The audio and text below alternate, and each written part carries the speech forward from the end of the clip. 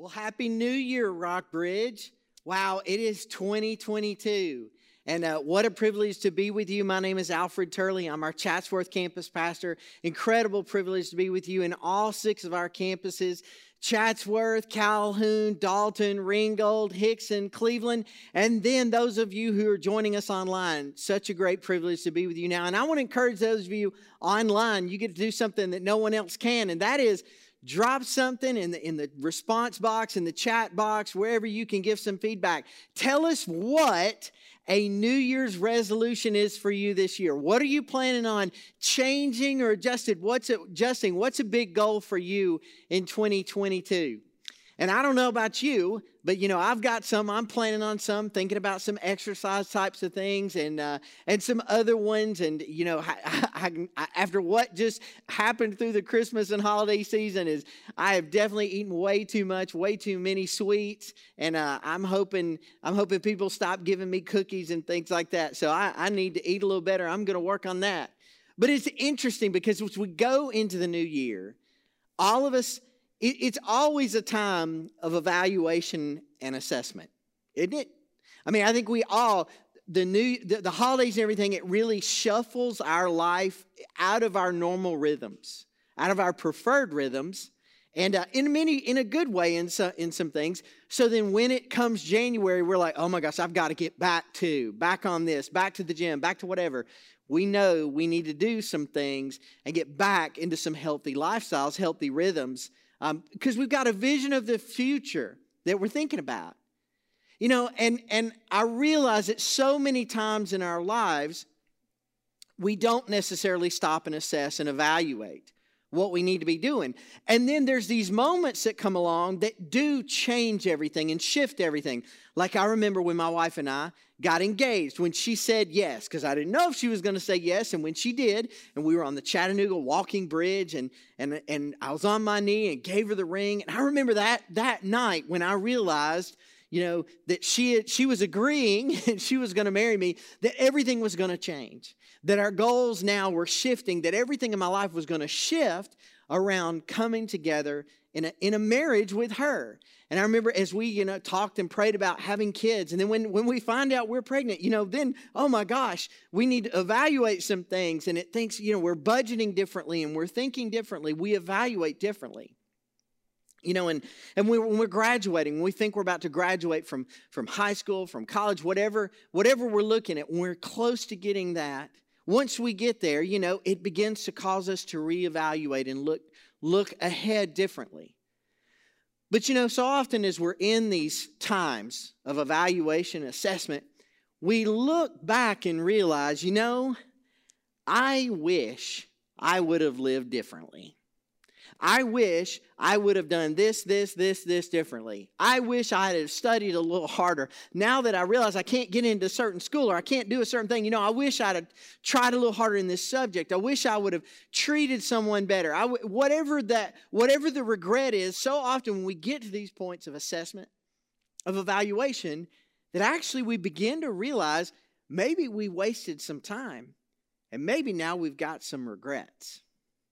Well, there's a verse that I want to just go to real quick, and it's Psalm 90, verses 12. And as a pastor, actually, it's probably one of the biggest verses I use at a funeral. And it says, teach us to number our days carefully so that we may develop wisdom in our hearts. See, our most precious resource is time. And we don't know how much we have, but we all know we are only going to have a certain amount. I mean, I don't think any of us think we're going to live past 100. There's a few select people that do. And my wife's sweet grandmother, she's actually about to hit, I think she turned 99 next summer, and we're celebrating that. But that is few and far between. So we've really got to think about how many days do we have, and how are we living with this time?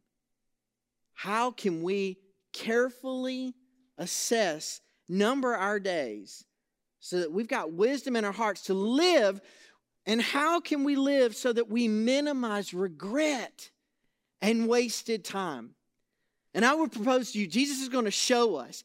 He's going to show us, because if there's some lenses or there's some filters or there's some ways of living, ways of thinking that if we will go forward with these, that maybe we will minimize these things, and maybe we can live the life that Jesus has called us to that brings joy and fulfillment in our lives. So I want to go to Matthew chapter 16.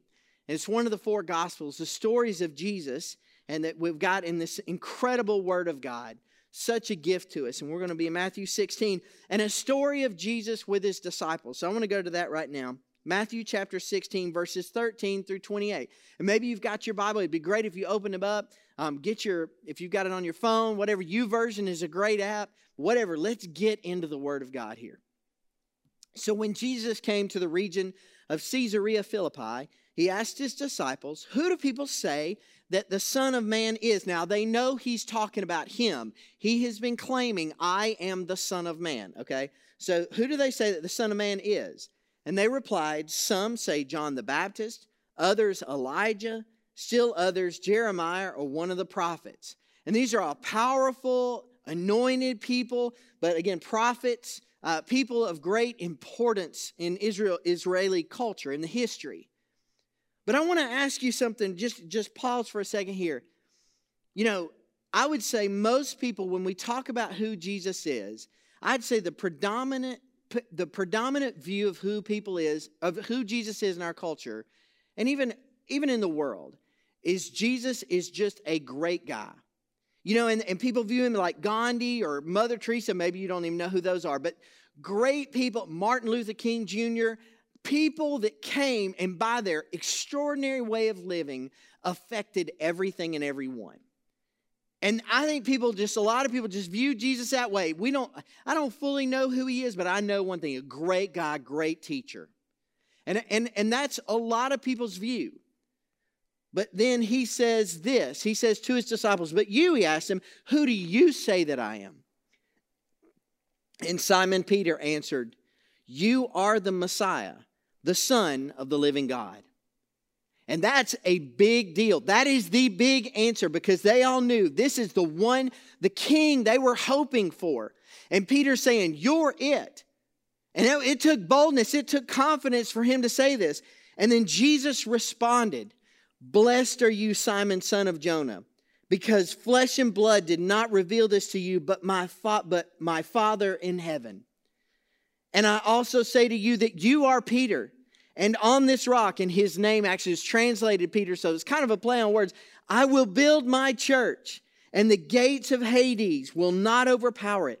I will give you the keys of the kingdom of heaven. And whatever you bind on earth will have been bound in heaven, and whatever you loose on earth will have been loosed in heaven." And then he gave the disciples orders to tell no one that he was the Messiah, because it was such a controversial thing. He was like, "You keep this to yourselves." But you know, this is kind of an interesting point. This is kind of like a define the relationship kind of conversation. You know, it's kind of like when I asked my wife to marry me, and it was like, she said yes. And once she said yes, we could talk about things we could never talk about before. And this is kind of what happens with Jesus and his disciples, that now it's like, now we're all on the same page. You see, you agree. And that's a beautiful foundation. But something else incredible happens is Peter is told by Jesus, "Peter, on what you've just said, on your confession of me, on your acknowledgement of who I am going to use you to build the greatest organization," that's a terrible term, but just the greatest group of people, the most world-changing group of people ever. You're going to be foundational in that. And what you spiritually bring, as far as your authority, you're going to be given incredible spiritual authority to affect the world. And it's going to be amazing. And so it's such a cool moment. Peter definitely is getting an attaboy here. But I want you to understand something, because this is for each and every one of us as we think about how we view our lives. Is kind of the first filter or lens is this: we must decide if Jesus is who he says he is. And I want to say this to you, because most people, again, we think about it, but we don't think about it a lot of times. But so there's so many people that come into church, And they come and they go, oh, yeah, I'm a Christian. Yeah, I believe Jesus is the Christ. They don't even fully understand what that means. And so we really do have to get down to this. Is he who he says he is? Again, because I know, and I'm so excited that many of you maybe are new to Christianity. Maybe you're still, and maybe you don't even believe in God, but you're just here because someone invited you. Maybe you've just given up and you're just like, well, I'm just coming. Somebody's bugging me. And you're here, and I'm so excited about that. But I want to tell you, here's what we need to decide. We need to decide who Jesus is. Now, he lived. There's no archaeological or historical dispute that Jesus actually lived. And there's no archaeological or historical dispute on what he said. It's one of the most documented lives in all of human history. But I will say this, if you look at, there's some works by a guy named Lee Strobel who looked in all this, but there's lots of great writings on this. But here's what it boils down to. Jesus clearly said he was God. Said he was the Son of God. Said he was God. And he taught his disciples this. They believe this. Let me go to this. And this is John, one of Jesus' key disciples, John, wrote this in John 1:1. He wrote this about Jesus. In the beginning was the Word, and that was Jesus. And we know this from the rest of the book. And the Word was with God, and the Word was God. John is saying Jesus was God. And he was with God in the beginning. All things were created through him. And apart from him, not one thing was created that has been created. Everything has been created through Jesus. Jesus, God the Father, God the Son, God the Holy Spirit. Something something mind-blowing to many of us. But Jesus is God. He claimed to be God. And then in another passage he says this, John 10:30, I and the Father are one. Jesus was killed in one part because he claimed I am. They knew he was claiming to be God. They knew this. So if we're going to look at Jesus and say, oh, he's just a great guy, he's a great teacher. Again, a Mother Teresa or a Martin Luther King Jr., something like, well, folks, none of them claimed to be God. Jesus did. And we have to decide, if he's telling the truth, this has a big impact on our lives. But the other two alternatives are that he was just absolutely crazy, just bat crazy. Or he was a liar of the most evil and deceptive kind, leading thousands and thousands and now millions and millions of people into horrible deception. But when we look at his life, I think there's only one thing you come down to, that he is God. Now we have to address that claim. Because if he is God, then that means he has rights over our lives that we must acknowledge. See, if he is God, like he says he is, if he is the author of life, if all life was in him and everything was created through him, then each and every one of us, you and I, are all a gift from him. He created us in love. He created us in wonder. And he created us to enjoy his creation. But now we have to acknowledge that he has the right to have some say over this life. Now, we don't like that, but that's the truth. If he is who he says he is. And that's why it's so important that we must decide if he is who he says he is. So let's go to the next verse.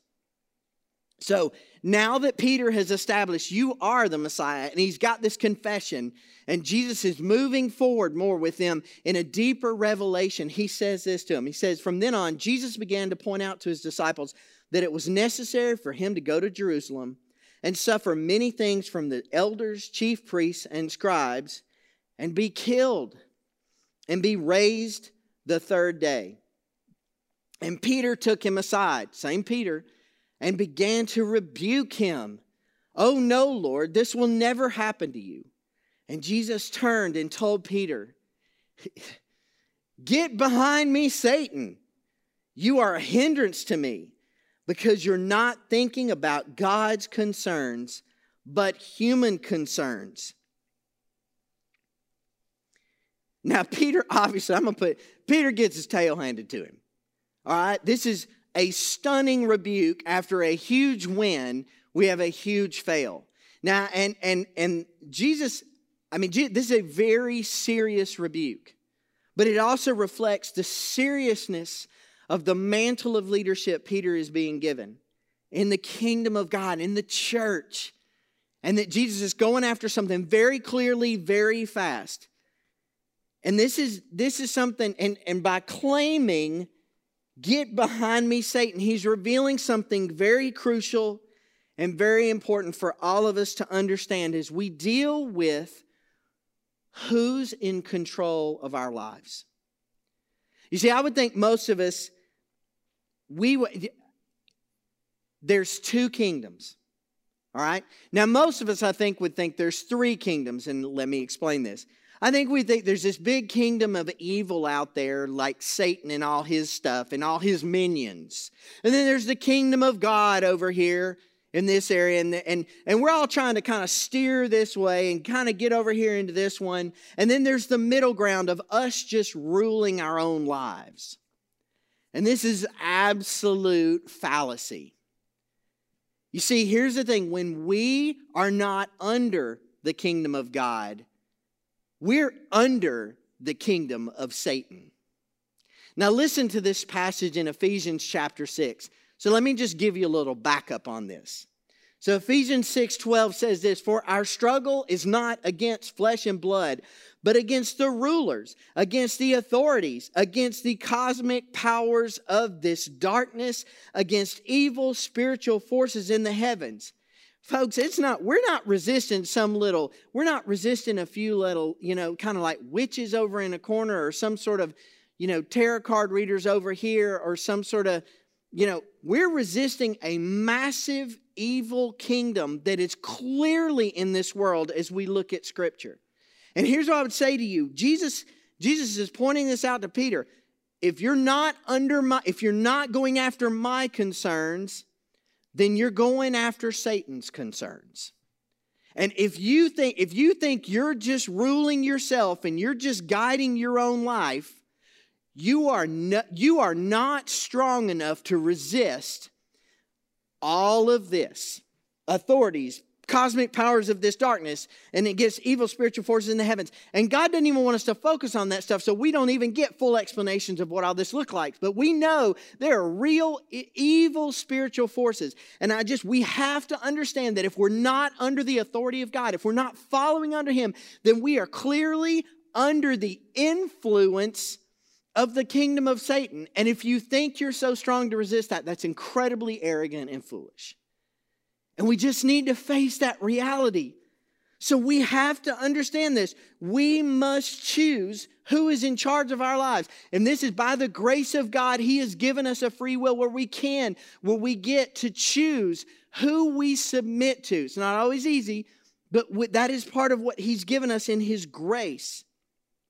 If He says He is who He says He is, and I came from Him, and my life is a gift from Him, He desires a say in it. And He made me to need Him. And my question is now, as we choose this, I want to ask you this question because we say this all the time. Jesus, we talk about salvation. We say, is Jesus your Lord? And a clear term sometimes to me is just king. There's people that are watching Game of Thrones and all these things. There's lots of kings and stuff in movies and stuff. Well, a king is the clear authority figure over a group of people.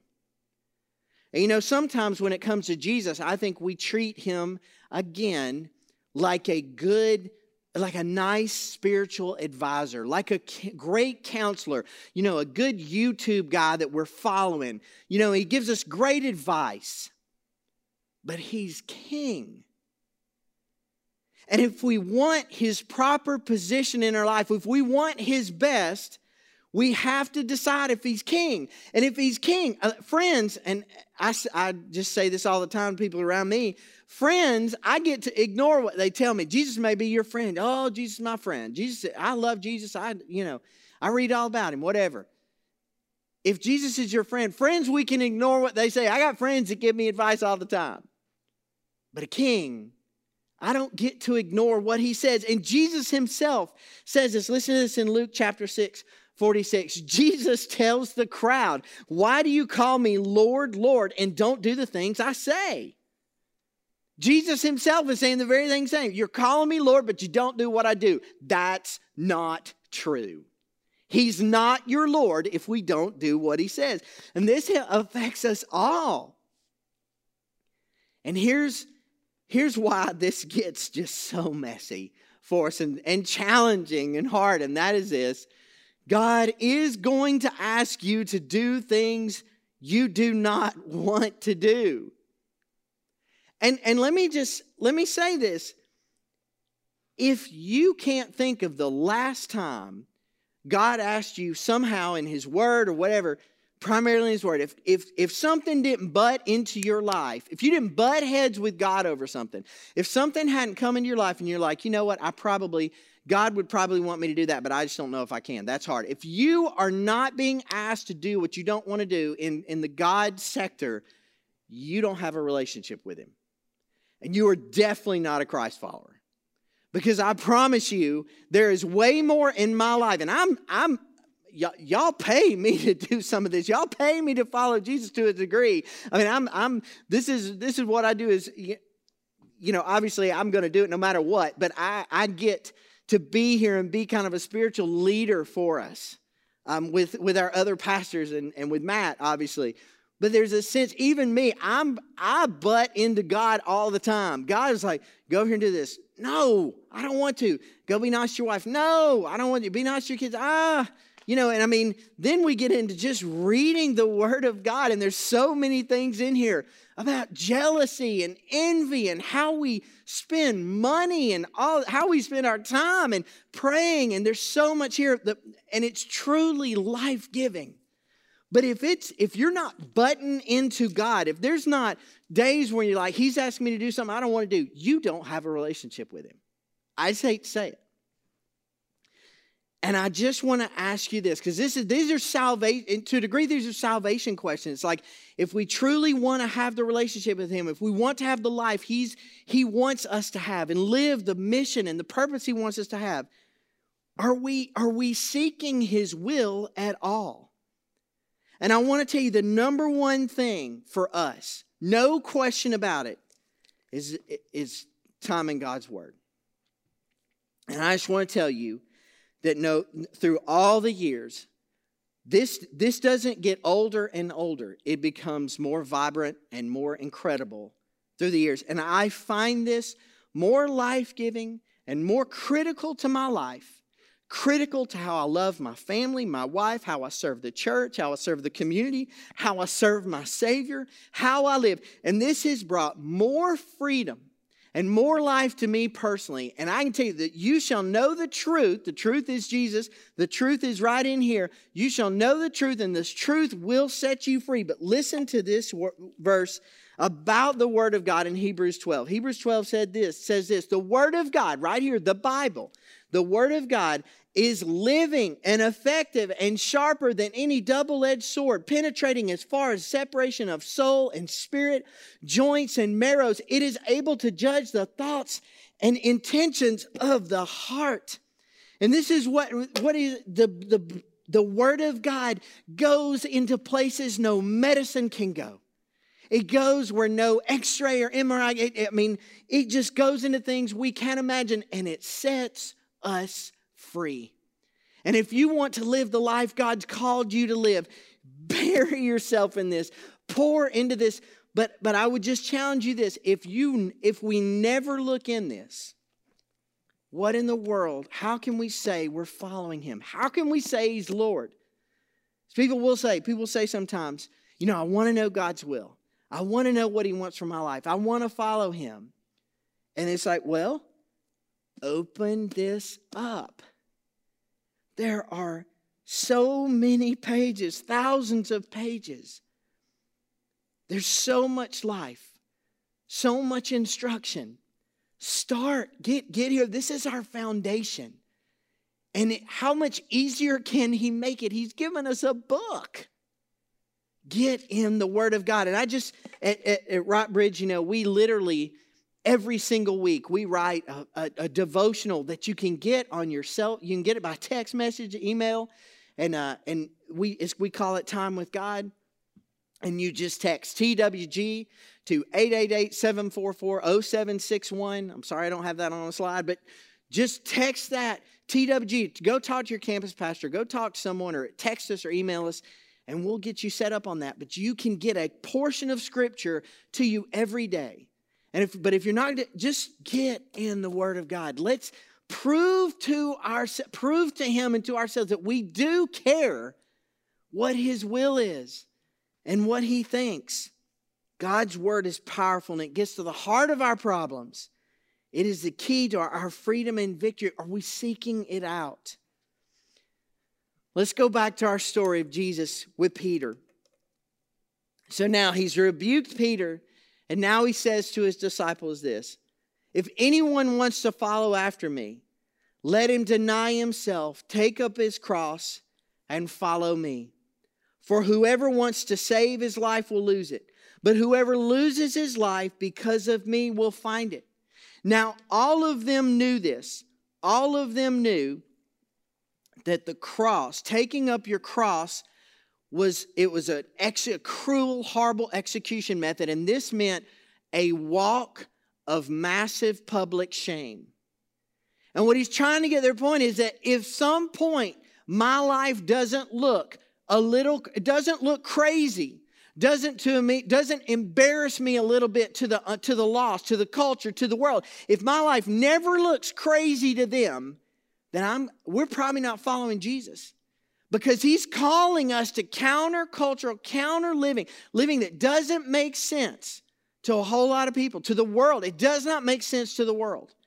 And so if our life never gets some flack, some pushback from someone, to a degree almost like embarrassment, are we even on the right path? So we must choose to surrender our lives every single day. Choosing to surrender means we must seek to follow. He's saying that every day. If you want to follow after me, deny yourself, take up your cross, follow me. Again, if we're going to follow Him, though, are we even asking Him what His will is? You know, and I want to say this. I'd say the biggest thing, it's not do we get up and, Lord, what toothbrush do I use? You know, it's not that. It's do I eat a waffle or do I eat cereal?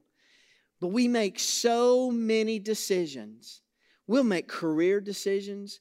We get our kids involved in things. We make financial decisions. We'll plan vacations. We'll look at savings and retirements, buying houses, all this kind of stuff. We'll make long-term, we'll plan college, schools, and so many of these things. And there's times when people never even stop and seek God and seek His wisdom about things. And this makes absolutely no sense. I'm married. All right? And I'll tell you what, if you ask me, hey, what are you doing Friday night? And you want to go do something Friday night? I'm going to go, well, let me check with my wife. Hey, we're planning on this vacation or whatever. Almost every question you ask me, if it comes to money, if it comes to time, most of those is going to be, well, let me check with Heidi. And that's because I realize I'm in this with her. I don't get to make all the decisions. We make them together. We're joint. And it should be that way with God, that when we get asked things, when we make decisions, that we're going, I need to pray about that. I need to take that to God. I need to seek Him and seek what His will is. Is that a part of our lives? And then we must reject self-preservation. And back in this verse, he says this: for whoever wants to save his life will lose it. But whoever loses his life because of me will find it. If you want to save your life, that is self-preservation. All right, self-preservation comes from two factors. It comes from pride and fear. I am in self-preservation mode because I am afraid and I don't fully trust God. I don't fully trust what He's going to do. I mean, some of you may approach God, it's like, I'm not sure about this Jesus. I'm not sure about this God, because Jesus always feels like this. Hey, come here, and then missionary to Africa. You don't know what He's going to send you. You don't know what He's going to do. He may make you do something totally crazy. And you know what? He does do that, but truthfully, He works on people's hearts. The people are going to Africa can't help. They want to go to Africa. God's changed their heart. He's changed everything. But we move into self-preservation because we're afraid of God and we don't trust Him. We don't trust His love. And then we move into self-preservation on pride. And the pride part is when we go, I think I know what makes me happy. And God, truthfully, I want to do it my way. And so we step back into the place of control. And Jesus isn't king.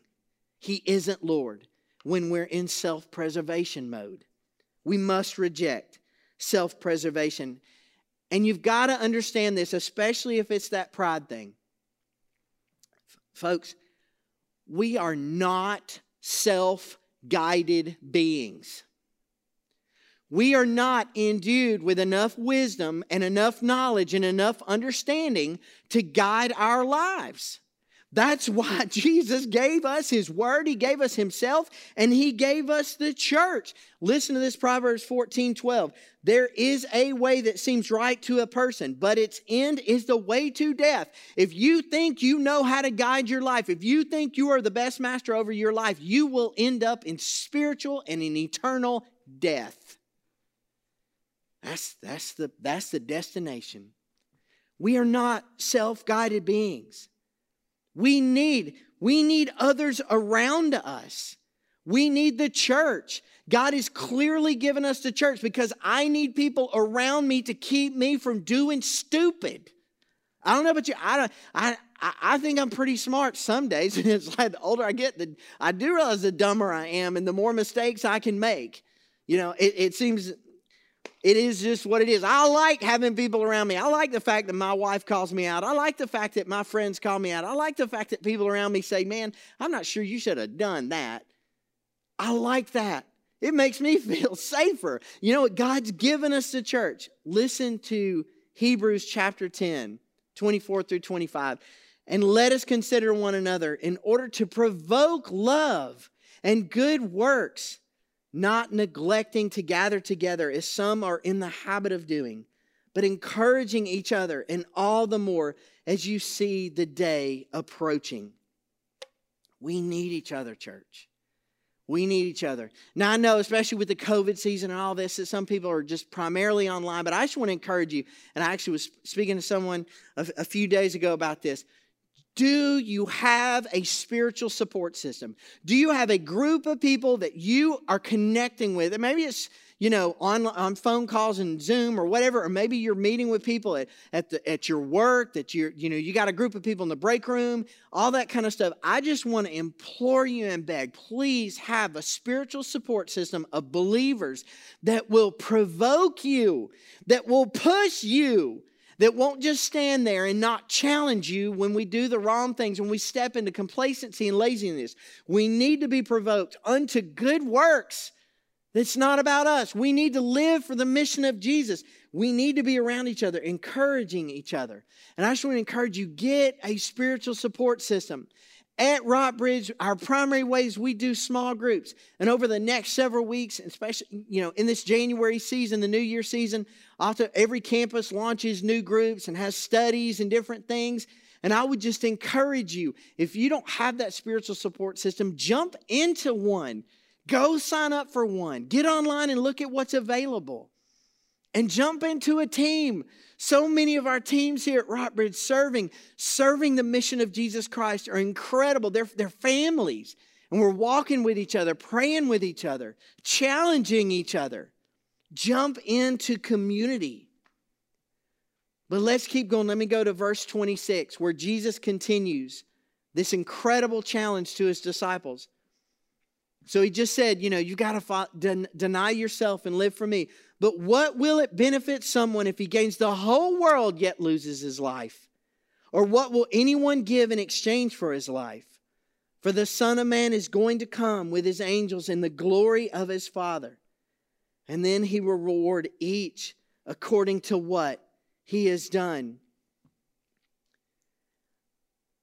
I'm going to say this clearly, and maybe this is harsh. Living for this temporary life is the ultimate stupidity when eternity is on the line. Now, our very first scripture was, teach us to number our days carefully so that we can gain a heart of wisdom. I don't know how many years you have left. I don't know how many years I have left. I turned 50 in about a month and a half. I'm counting down. I'm thinking about it. And I want to live these years that Jesus gave me. Life is a gift given by the King. Are we stewarding it according to His mission and His heart? Are we going after Him to be a part of His kingdom, building His church, building a group of people that will transform the world for all eternity? Are we doing what we can to fill the house of God with more people? Because He says it's about an eternal destiny.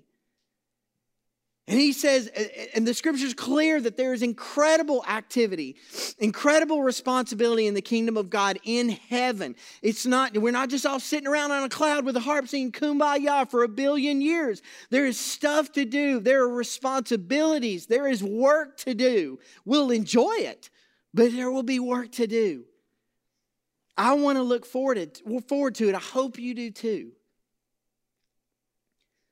This is also why we as a church do hope in so many missional things. And I would just encourage you, because I remember when I was in high school and I wanted my life to make a difference.